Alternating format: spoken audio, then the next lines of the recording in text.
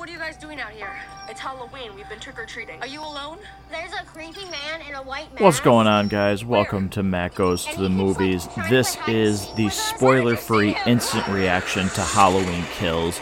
I am directly out of seeing this movie with a lot of thoughts. Now, for this one, this is an immediate reaction review, and I'm going to keep it spoiler-free. You can hear the trailer for Halloween Kills playing in the background of this recording. Once I have a chance to rewatch this movie, I am going to do a completely spoiler review of this, but I wanted to take some time to get my immediate thoughts out there. Now, Halloween Kills is a direct sequel to Halloween 2018 and follows the immediate aftermath of the ending. So, spoiler for 2018, Michael Myers is thought to be killed in a fire. Obviously, he has not been. And this movie is incredibly interesting, and I think it's going to be incredibly polarizing. And from what I've seen, it is two ends of the spectrum in terms of you either really like this movie or you don't. I don't know if on rewatches it's going to be thought of different, or if we're going to have to wait until Halloween Ends comes out to see how this movie is remembered. Because with this set of films being a trilogy, this movie doesn't have a real natural conclusion. It has an ending, but it's very, very open. And I'm not sure how to feel about that.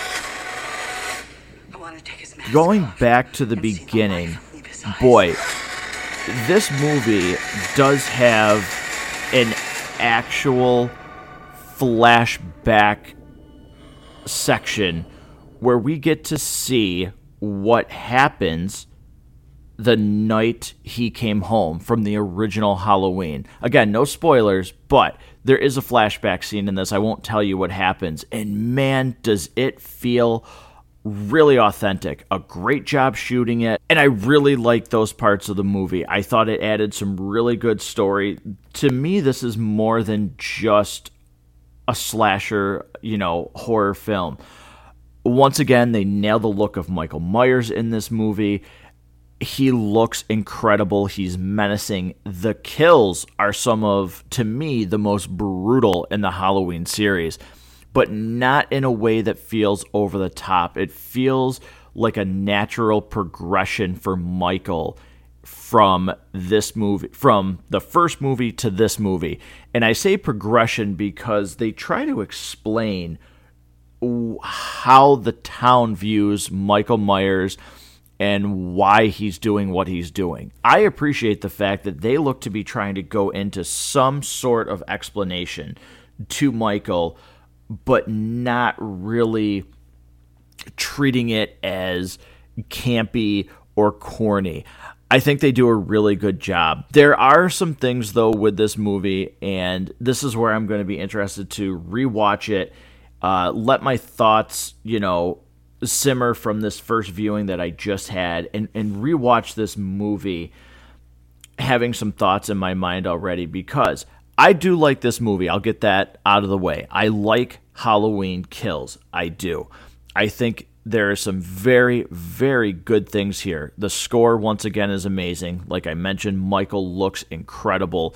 The kills are great. There's some really, really well-done cinematography in this movie. But it is a movie that seems to fall and crumble under its own weight. Again, this is not just a horror slasher movie.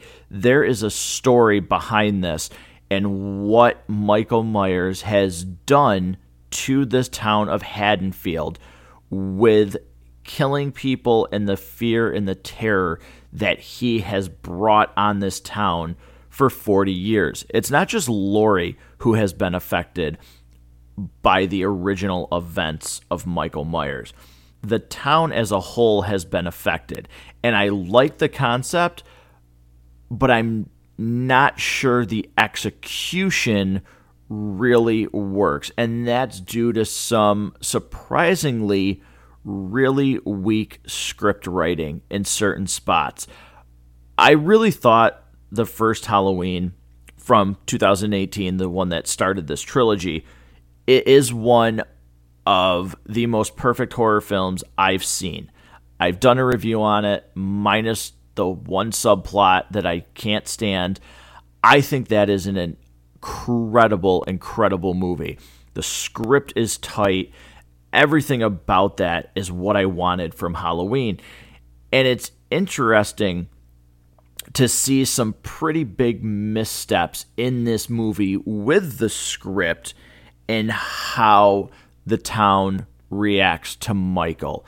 It doesn't always land for me, partially due to the script, and I do think there are some pretty poor performances from some actors and actresses in this movie. Now, again, I don't know if it's them, if it's the script they had to work with, but the execution does fall flat in some of the areas where it really needed to stick for you to really understand what the people are going through in Haddonfield.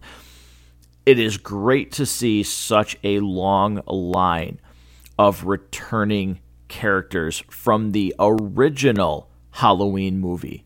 The original, not 2018, the original Halloween. There are many surprises in this movie. Some of the things I did not know about from seeing the trailer, so I was pleasantly surprised to see some of these returning people coming back, having a part in this.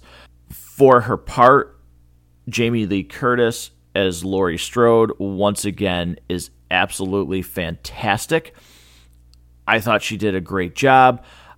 I thought the daughter and the mother, once again, they did a really good job as well, and showing how this affected their family, how the realization that their mother was right all along, that the boogeyman does exist, he's coming for them.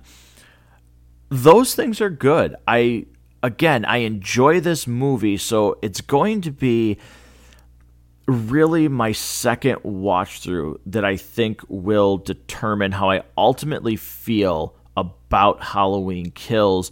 And in a way, I think it will have to wait until Halloween ends, which I think is a very good thing based on this movie and how polarizing I think it's going to be and how I've seen it so far be polarizing with reviews from fans and from critics. I do think it is a very, very good idea and a smart play that the trilogy ending movie Halloween Ends is coming out exactly 1 year from now. I really do think that it needs to be released. Again, I think a year is fine. I don't think it needs to be released any sooner. But I think fans need to see how this ends and what the conclusion is to this trilogy to really get a better understanding and grasp on how they feel about this movie. And that's myself included. So I'd be interested to see what people think about that concept of you have to see this trilogy to see how it's bookended and how you feel about this movie. So, with that being said, again, there's not a lot that I can go into here without getting into spoilers. So, check this out, watch the movie, and then how I'm going to do this is I am going to rewatch this movie on Tuesday. I do have it streaming on Peacock right now.